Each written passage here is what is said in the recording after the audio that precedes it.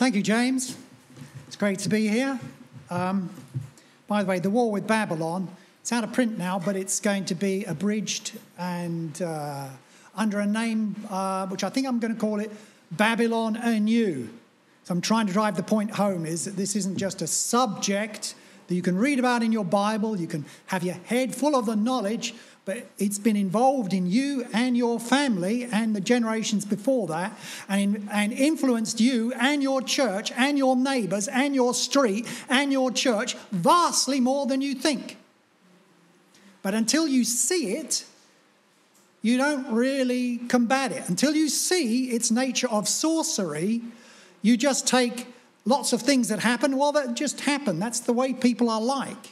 But there are spiritual movements and undercurrents that are undermining so many churches. You can see it in the church C of E. They're now preaching the doctrines of demons and they think they're doing God's will, God's work. Incrementally, all this stuff moved in. And incrementally, stuff moves into churches. And soon, they're dead. Absolutely dead. You can go in some parts of where I live in Norfolk, and you can go, say, from King's Lynn to Norwich, and there may be 1 or 2, 3, 4 live churches, but there may be 200 dead ones, and they didn't know they were going to die. But they were killed, not because somebody come along and said, I'll shoot you if you go to church, but why don't you look at things this way? Don't you think that Bible verse is rather harsh and should be reinterpreted?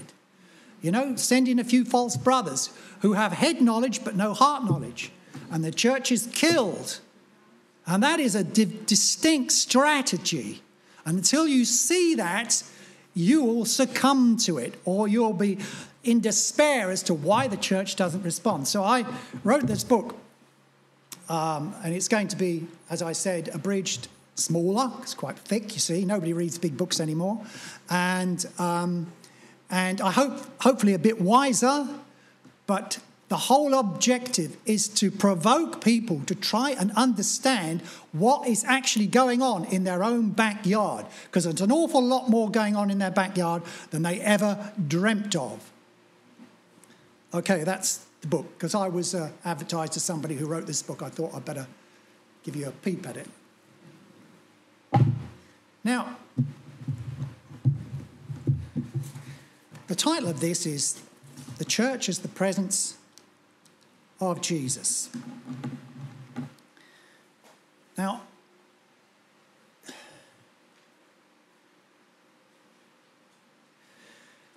there are many, many churches out here, I must mention some of them, who believe in Jesus. All right? And they're dead as dodos. You know this, the Anglican Church believes in Jesus, in some sense or other. But what's happened, they've recreated Jesus into their own image, or the image that the devil wants for them, and the presence isn't there. Well, they read the Bible every day, probably many times every day, and the Word of God has no impact on them. And they're not receiving it. There's a blockage in their hearts or a reinterpretation of it. And the whole objective of this talk now is to take some theological stuff, biblical stuff, and make it alive and real.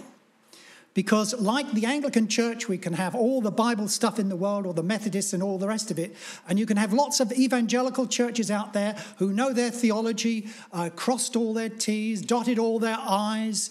Their theology is good, but they're dead. They can know the Bible backwards, but they're dead. What happens is they become judgmental. I know what the truth is. You don't believe this doctrine like I do, or that doctrine like I do. And so they become the accusers of the brethren.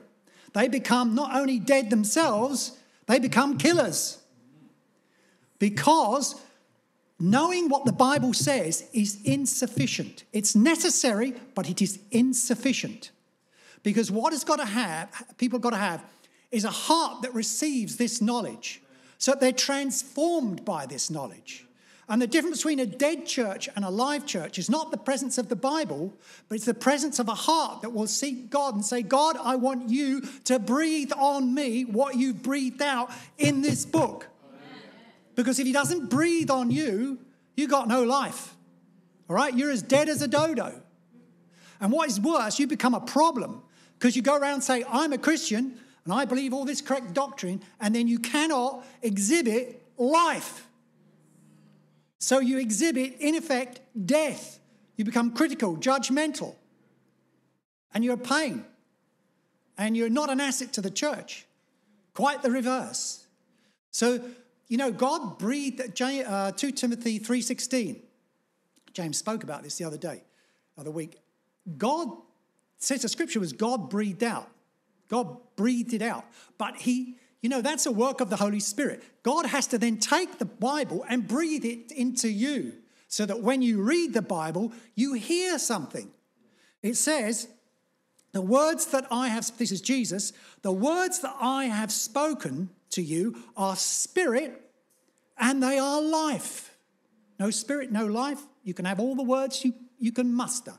It makes not a jot of difference. And that's the difference between a church that has the word and the spirit, or a church that just has the word, or even worse, a church that seemingly thinks they just have the spirit, because then they've got no word to tell them if the spirit is the spirit of God or the spirit of the enemy. Okay. And we know that the truth will set you free. That's experiential. Oh, I know that I've been set free because I've read the Bible. No. Some of the biggest and most... you can go down to the theology departments, seminaries all over the country. They read the Bible, they read books about the Bible. They can quote it to you in Greek, Aramaic, in any language you care to mention. But they are dead. They are not set free. The Bible is necessary, but it's not sufficient because the Bible is breathed out by God. And unless you let God breathe that word into you, you'll be a problem. Okay? God breathed out. So, I'm going to try, if you look at, I was reading the other day, it was about Ephesus, the church in Ephesus in Revelation chapter 2. God compliments them on their good things, but you've left your first love. He wasn't ticking them off because their theology was wrong, or they didn't read the Bible enough, the scriptures. He was ticking them off because they'd left their first love. And he said, if you don't repent, I'll come and remove your lampstand. In other words, your church won't exist. I'm taking your lampstand away, because the lampstand was a picture of the church. So that went to show these people were not receiving from God from the very words that they were absorbing and reading every day. They weren't doing that. The church at Sardis, I know you have a reputation for being alive, but you are dead. Wake up. Now, he wasn't correcting them on their theology. He was saying, your hearts are cold. There's a few of you who have not defiled their garments. In other words, they had fallen into sin and they didn't know it. Because without the Holy Spirit, you will have no conviction of sin. And you can read about it all day long. That's why churches that read Bibles are still in sin. Because the Holy Spirit convicts of sin. And if you take the Holy Spirit and have no experience of the Holy Spirit through the Word of God, it won't make any difference to you. It'll only make you self-righteous. Okay. There's a verse in 2 Corinthians 3:18. Don't bother turning it because I've got it here and I'll read it out to you. And we all with unveiled faces contemplate the Lord's glory. Contemplate the Lord's glory. Are being transformed in his image with ever-increasing glory, which comes from the Lord, who is the Spirit. Okay, you want to be transformed? You contemplate the Lord's glory. Comes from the Lord, who is the Spirit. And he has breathed out the Bible. So you go to the Bible and you expect the Holy Spirit to breathe out its contents to fashion your life. You start to behold the Lord's glory and you repent. Now, just as a small aside in this, I haven't been very well the last few weeks. I was either some sort of, might have been a COVID, a gastrointestinal thing, or maybe I poisoned myself eating some food that had been left around too long and all the rest of it. But it doesn't matter. But in that time, I didn't eat very much because I had no appetite whatsoever at all. I was sick and all the rest of it. I found myself gazing upon, this is so powerful for me, on the holiness of God. Now, I never used to like the idea of the holiness. Why? It was a load of thou shalt nots, thou shalt not, thou shalt not, all the time. It was like the biggest killer in my life because I was trying to be holy and all the time there was a whole list of understanding of holiness and I couldn't match up to any of it, okay? It was a terrible thing. I found myself peering into, I was just standing there a lot of the time, or sitting there staring into space, becoming aware of the holiness of God. Do you know what amazed me by it? It was alive. The holiness of God was living.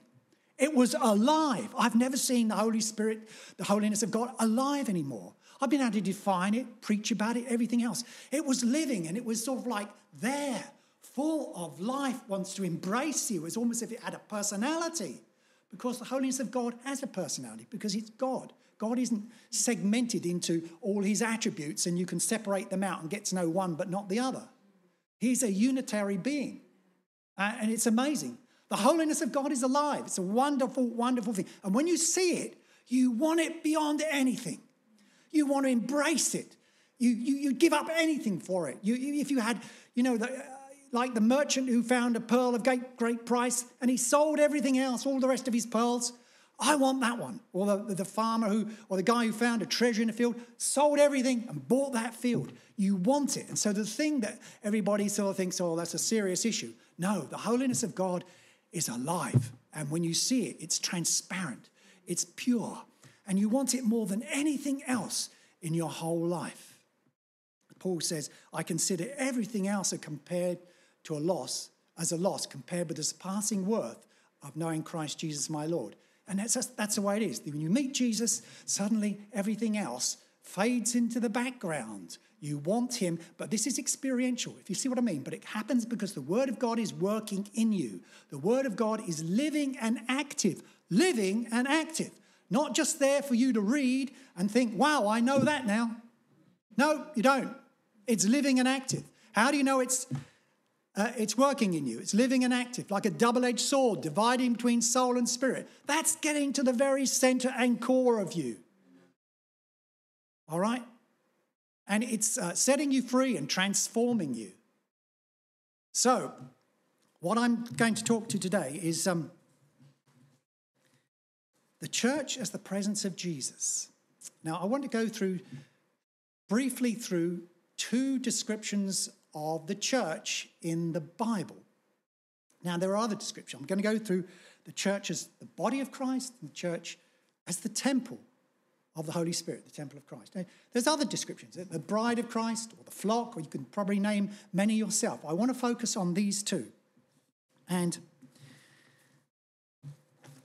I'll read out a few verses, not many. These first few verses are about the body of Christ. So I want to make this real. I want to make this, because you all know the church is the body of Christ, right? I'm trying to tell you something you already know. But eventually, when I've gone through these verses, I want to try and make Jesus, his presence, real as the head of the church and as the God in his temple. Okay?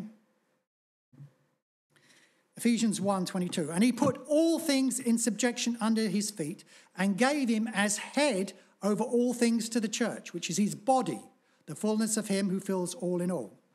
Ephesians 4, but speaking the truth in love, we are to grow up in all aspects into him who is the head, that is Christ, from whom the whole body, being joined and held together by what every joint supplies, according to the properly measured working of each individual part, causes the growth of the body for the building itself up in love.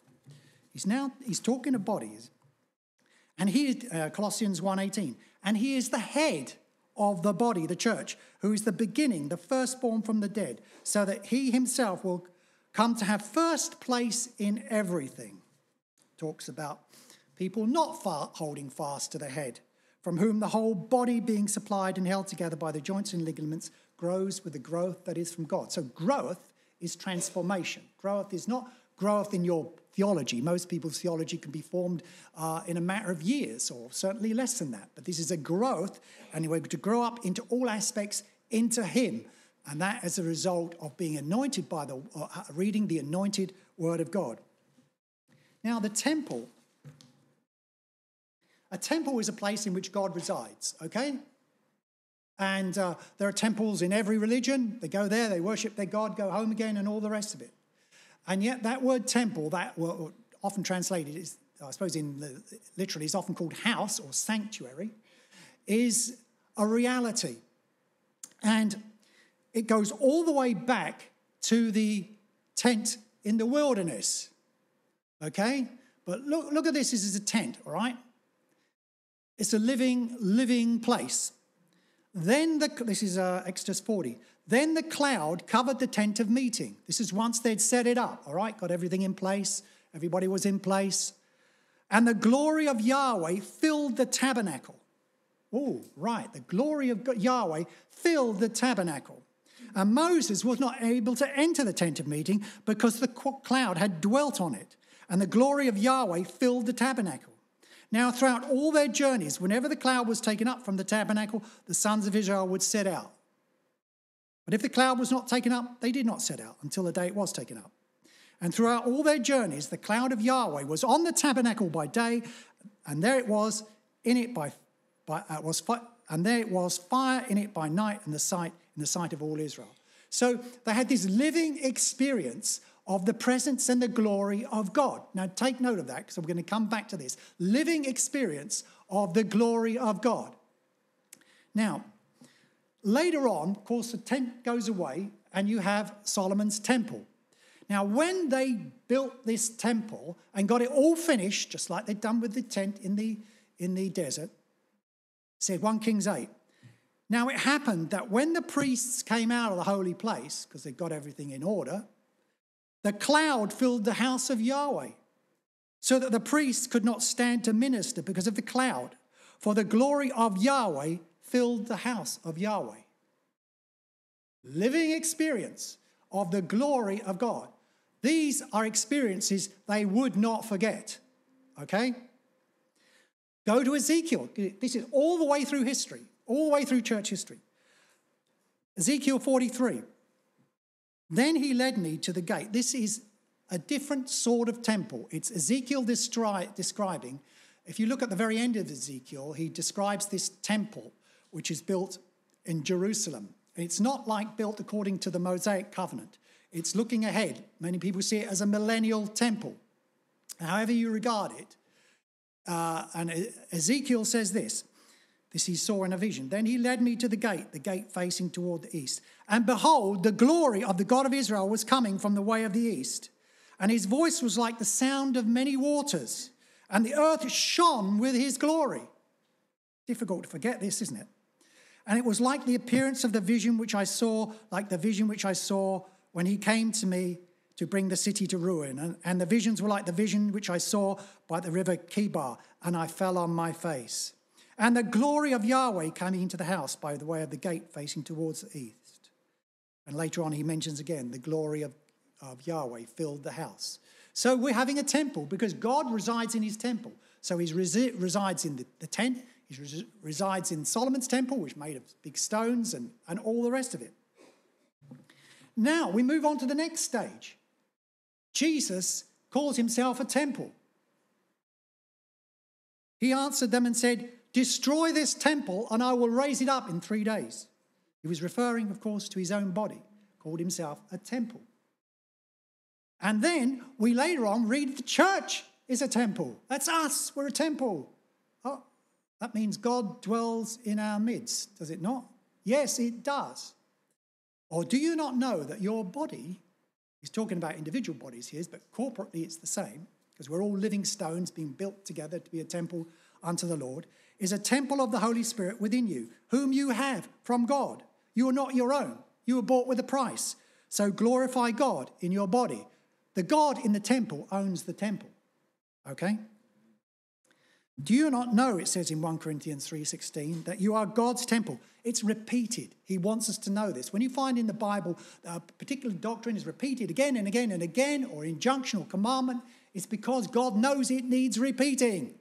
And why? Because we're apt to forget it or underrate it. He wants us to know about this, all right? Do you not know that you are God's temple and that God's Spirit dwells in you? If anyone destroys God's temple, notice your body is God's temple. It belongs to him. You don't own it. You don't own your bodies, by the way, folks. And nobody owns this church except Jesus Christ, okay? That is just a fact. And, you know, that means you can't do what you want when you want because you're not in charge, okay?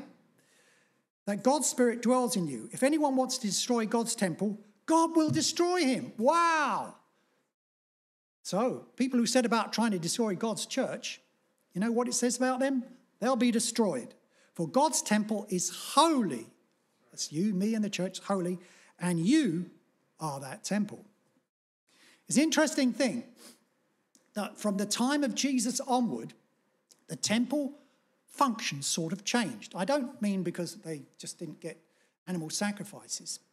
But when you went to a sacrifice in the tent or in Solomon's temple, you took your stuff, you know, your bull or your sheep, lambs, pigeons, you name it, goats, you took them and blood ran. An awful lot of blood ran. If you look at how many sacrifices there were in when Solomon initiated the temple, I don't know, the place must have been that deep in blood. You know, it was so much blood ran. When you come to Jesus, blood ran. Every time we have communion, we're talking about running blood. We're talking about death, wounds, and blood pouring out onto the floor. But when they pierced his side, what happened? Out came blood and water. Now, we as Christians who are also temple of the Holy Spirit, we're the next stage because Jesus is in heaven. We celebrate communion and we say, I have been crucified with Christ and I no longer live. I've died on that cross. Jesus was our substitute, but I am united with Jesus in his death on that cross. It's as if I was up there and my blood was poured out, but he took my place in doing that. So blood flows for the Christian. We celebrate that in communion. The blood, the wine that we drink, the cup which we drink, is it not the blood of Christ, right? But what did Jesus also said? He who believes in me, as the scripture said, from his innermost being will flow rivers of living water. So like Jesus, blood and water came out of him. So we too are associated with blood and water. That water is life. Out of his innermost being will flow rivers of living, life-filled water. That's a description of the church. And when you look at Ezekiel's temple, to go back to Ezekiel 43 again, you find that when you went into that temple, you took your sacrifices, they were sacrificed, loads of blood ran. You weren't allowed to go out of the same gate you went in. So you came in the north gate, took sacrifices, you had to go out by the south gate. What does it say? Came out of the south side of the temple after the blood had been shed? A river of living water. And it flowed towards the Dead Sea and made everything alive. Because now from the time of Jesus, it's not only blood, it's life. And it flows, it's living. So you find churches that they are full of the Bible, but there is no life. They might as well be in the days of the Old Testament, before life came with Jesus. So a sign of a good church is they know all about blood, loads of it, but they also know an awful lot about life, which gets deeper and deeper and deeper, and which heals the sick. Because the trees that grew by the side of it, their leaves were for the healing of the nations. Becomes a very, very powerful picture. So, we looked at two things briefly by looking at some scriptures. The body of Christ, so that means that we are Jesus on earth. And we also looked at the temple of God, which is Jesus dwelling in us. So, in effect, Jesus on earth. So the church is the presence of Jesus on earth. No presence, no Jesus. He is the way, the truth, and the life. So if you haven't got Jesus, you haven't got the way, you haven't got the truth, you haven't got the life. You're not the church. Finished. Over and done with.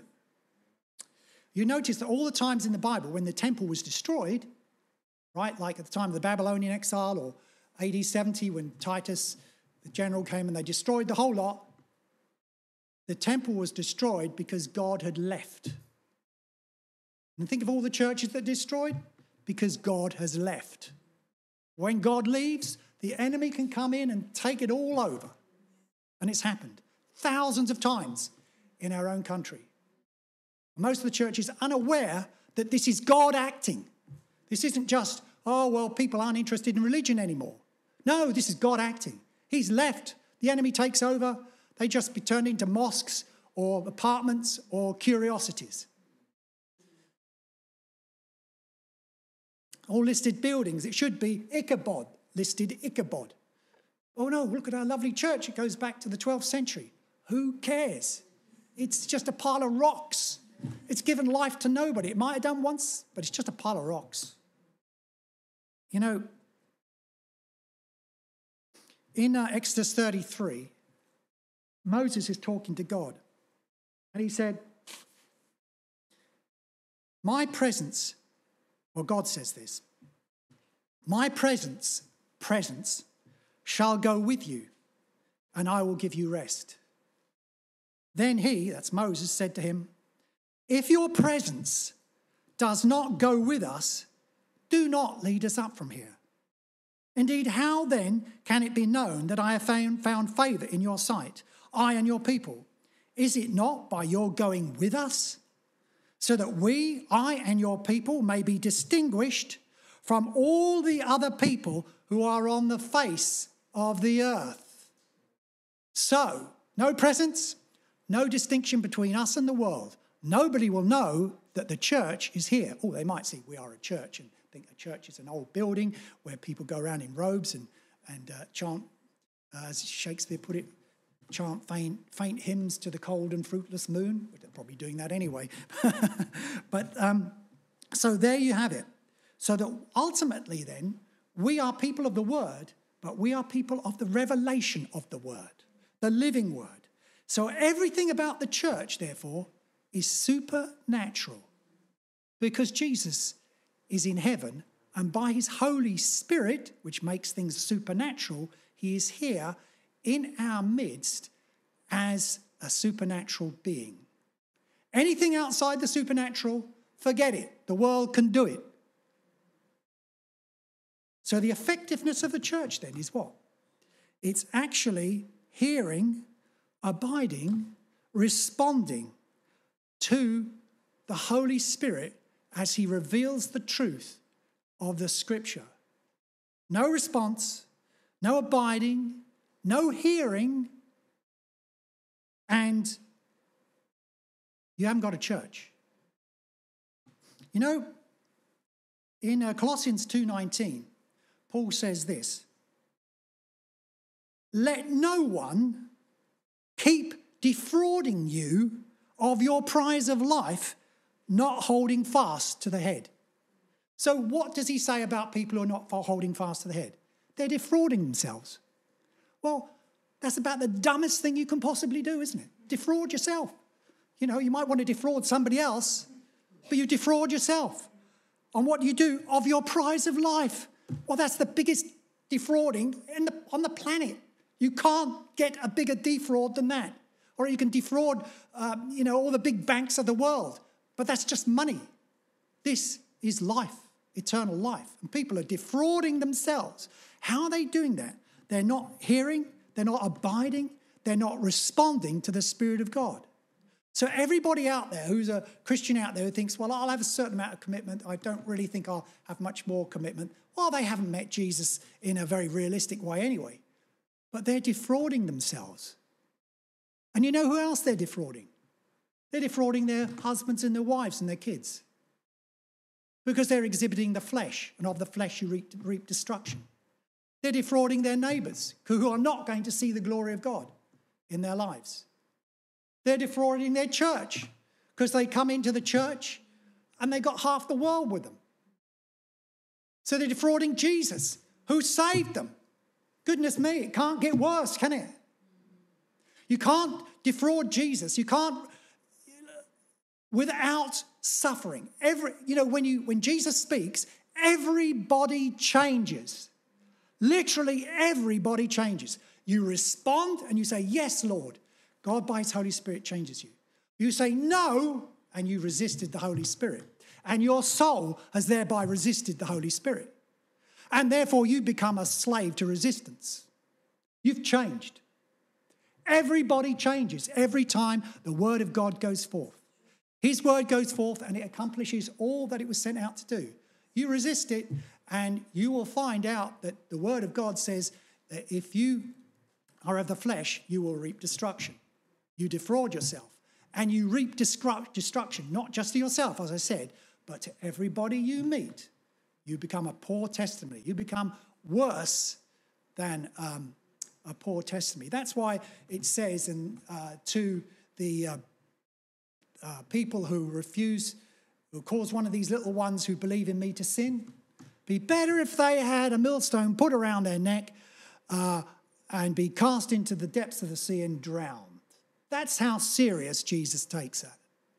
We tend to think, sin is just a sort of fairly light thing. You can just say repentance and everything is well again. No, you've got a trail of destruction behind you sometimes.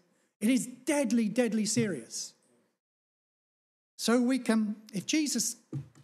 either run to him or essentially we run away from him. And we often do this because we want comfort, we want a fairly easy life, we like our comforts and all the rest of it. And so we swap these illusory benefits for an eternal reward.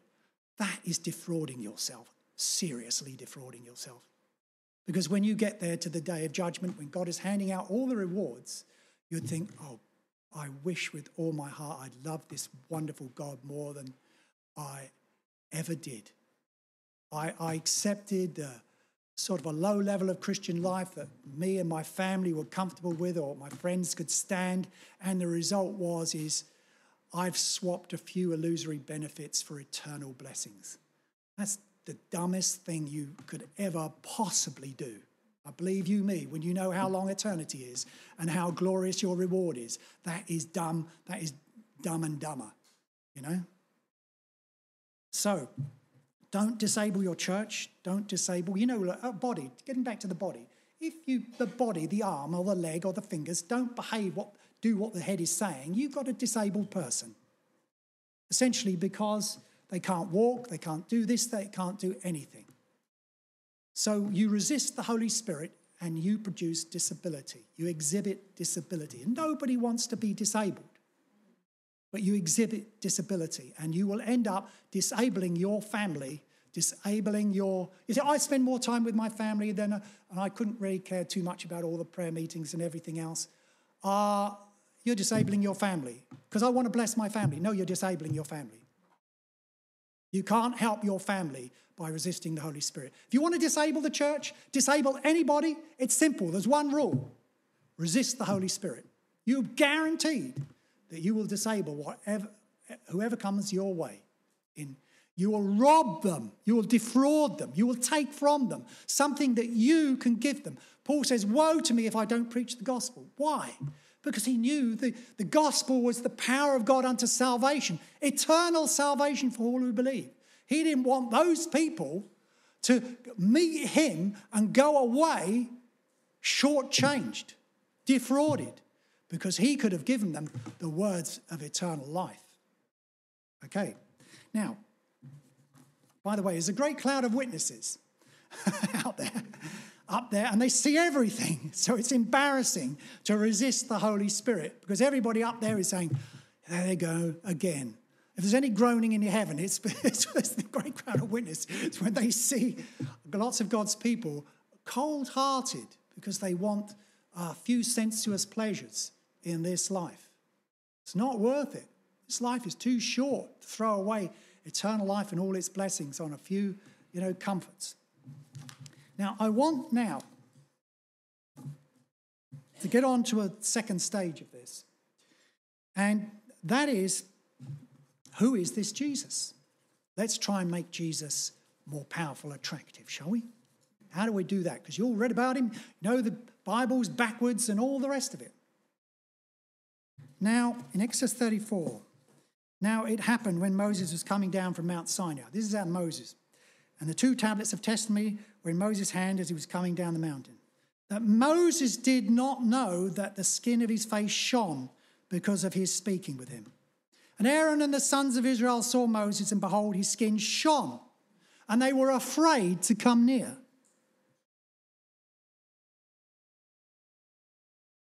Verse 35. And the sons of Israel would see the face of Moses, that the skin of Moses shone, and Moses would veil his face when he went in to speak with God. Living experience of the living God, right? Now, there's a few passages I want to read out, which are living experiences of the living God. And then I'll come to the point I'm trying to make through all this. Exodus 40. Then the cloud covered the tent of meeting, and the glory of Yahweh filled the tabernacle. All right, I've read that out already. Again, experiential.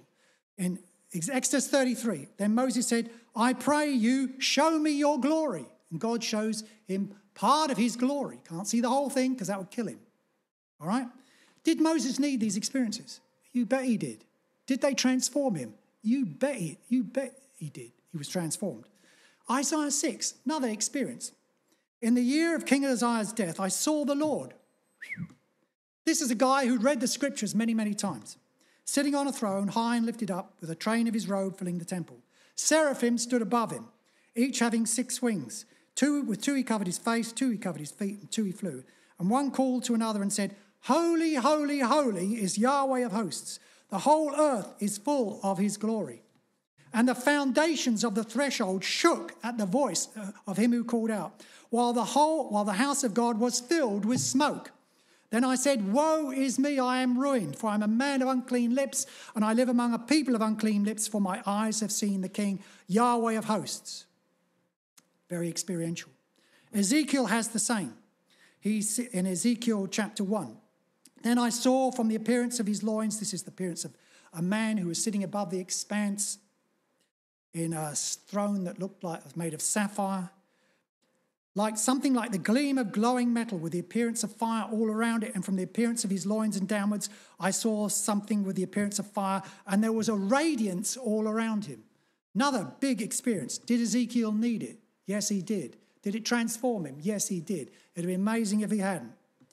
All right? Such was the appearance of the likeness of the glory of Yahweh. And I saw this, and I fell on my face and heard of a sound of a voice speaking. That's Ezekiel. Later on, he had a similar experience, and he fell on his face. In Daniel, he sees the Ancient of Days, who dwells in Jesus. His clothing was white like white snow, and the hair of his head like pure wool. His throne was ablaze with fire. The wheels were a burning fire, and a river of fire was flowing and coming out from him. Another amazing experience. Daniel, he has a vision. A great terror falls on the people. This is in Daniel 10. A great terror falls on the people near him. A great terror. These are non-believers. They're terrified of the presence of God, okay? And they ran away to hide themselves.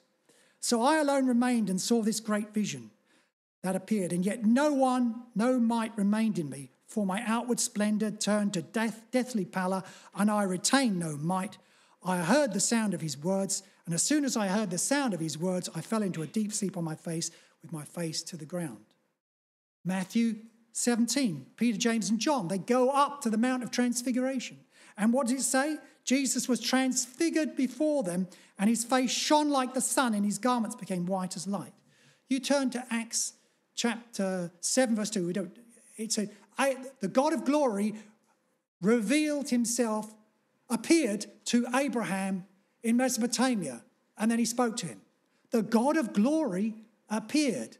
Different from the words. The God of glory appeared.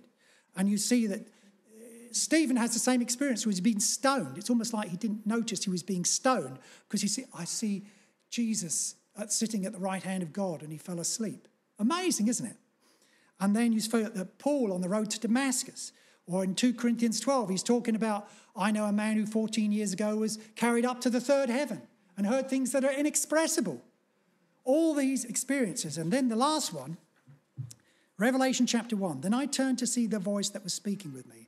And having turned, I saw 7 golden lampstands. And in the middle of the lampstands, I saw one like a son of man, clothed in a robe reaching to the feet and girded across his chest with a golden sash. And his head and his hair were white like white wool, like snow. And his eyes were like a flame of fire. And his feet were like burnished bronze when it had been made to glow in a furnace. And his voice was like the sound of many waters.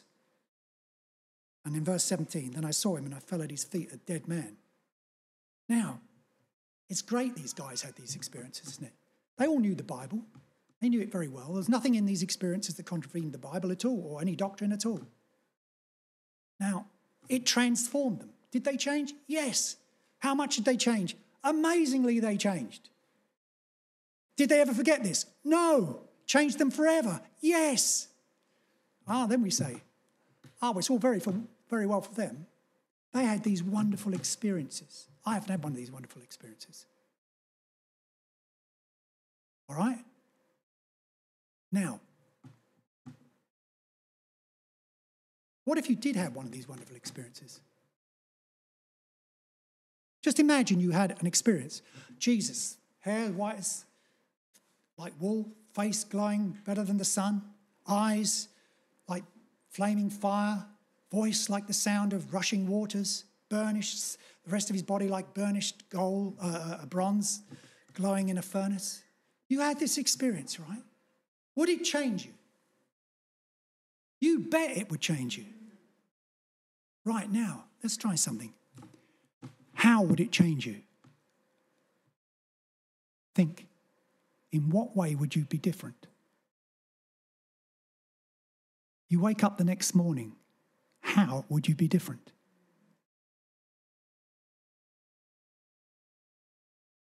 How would you relate to your wife, your husband, children, differently? Would you be more gracious, kind, loving, prayerful, encouraging? Would you have them in your hearts 10 times more? Yes, you would. What about your neighbours? Would they notice that your face just sort of shone a bit? What about your work colleagues? They say, have you noticed so-and-so? He's changed, hasn't he? She's changed. What about your church? Would you love your church more? Yeah, you would. Would going to it be a sacrifice? No, the sacrifice would be staying at home. All right? But the interesting thing in this is every one of you now knows where you need to change. Because you've all sensed what you would be like if you met Jesus. You all know where you fall short now, so we all know where we need to turn about. That's the basic meaning of the word repentance. Go the other way, to turn around. You think, well, okay. Very good point. Have to ponder that deeply. Let the Holy Spirit work in our lives. But let's take it a step further. Jesus said in Matthew 18, verse 20, where 2 or 3 are gathered together in my name, there am I in the midst of them. So the Jesus that Moses met, that Daniel met, that Isaiah met, the apostles met, John the apostle of the apocalypse met,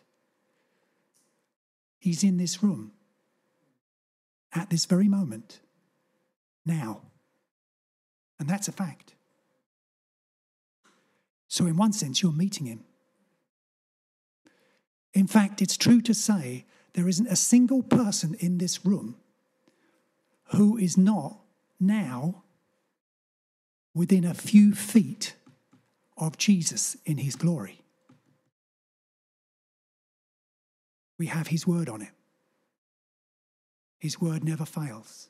He's in this room, and every one of us is within a few feet of the same God who came down on Mount Sinai, whose glory cloud came down on the tent, on Solomon's temple, exactly the same God who appeared to Daniel and all the rest, the apostles. And he's in the room, and his eyes are like flaming fire. His face is beaming brighter than the sun. His voice is like rushing waters. And a sharp double-edged sword comes out of his mouth. And he is right here now. Mind-boggling, isn't it? But it's true. And if it doesn't feel true, it doesn't make any difference. It's true. It's real. He's real. So whether we've had one of these wonderful experiences of Jesus, the head of the church, the God who dwells in his temple, it doesn't matter. Because spiritually, we can sense his presence. And he's here. When I thought of this message, he gave me one sentence to finish with, okay? And I don't know who it refers to. First was perhaps all of us, maybe the people on the internet who are going to see this. And this is the one-word sentence he gave me. Some of you are living your lives as if you do not know what your relationship with Jesus is worth. I'll repeat it. Some of you are living your lives as if you do not know what your relationship with Jesus is worth. So I'll leave you with that. May God bless you all. May God bless us all. And I'll pray. Father, by your Holy Spirit, breathe like you breathed on the disciples at Pentecost that James spoke about. Lord, make your presence and your glory and your holiness real to everyone in this room and those listening on the internet. And make us aware of how beautiful, wonderful, glorious, loving, truthful you really are. And show us, Jesus, where our lives are exhibiting the sort of ignorance or deadness that defies our acknowledgement of a relationship with you. Let us not be afraid of you, Jesus, and seize up and run away. But let us open our hearts, Lord Jesus, to receive your Holy Spirit, that we may be transformed, that like these people in the Bible, we would never be the same again, ever. That we would be a blessed people and we would be distinguished from all the people of the earth because your presence goes with us. And we don't want to do anything, you to go up with us, unless your presence is with us. Because it's only you that makes the difference between us and the world, the flesh, and the devil. We want your supernatural power. Come, Lord Jesus. Come, Holy Spirit, and bless us, we pray. Amen.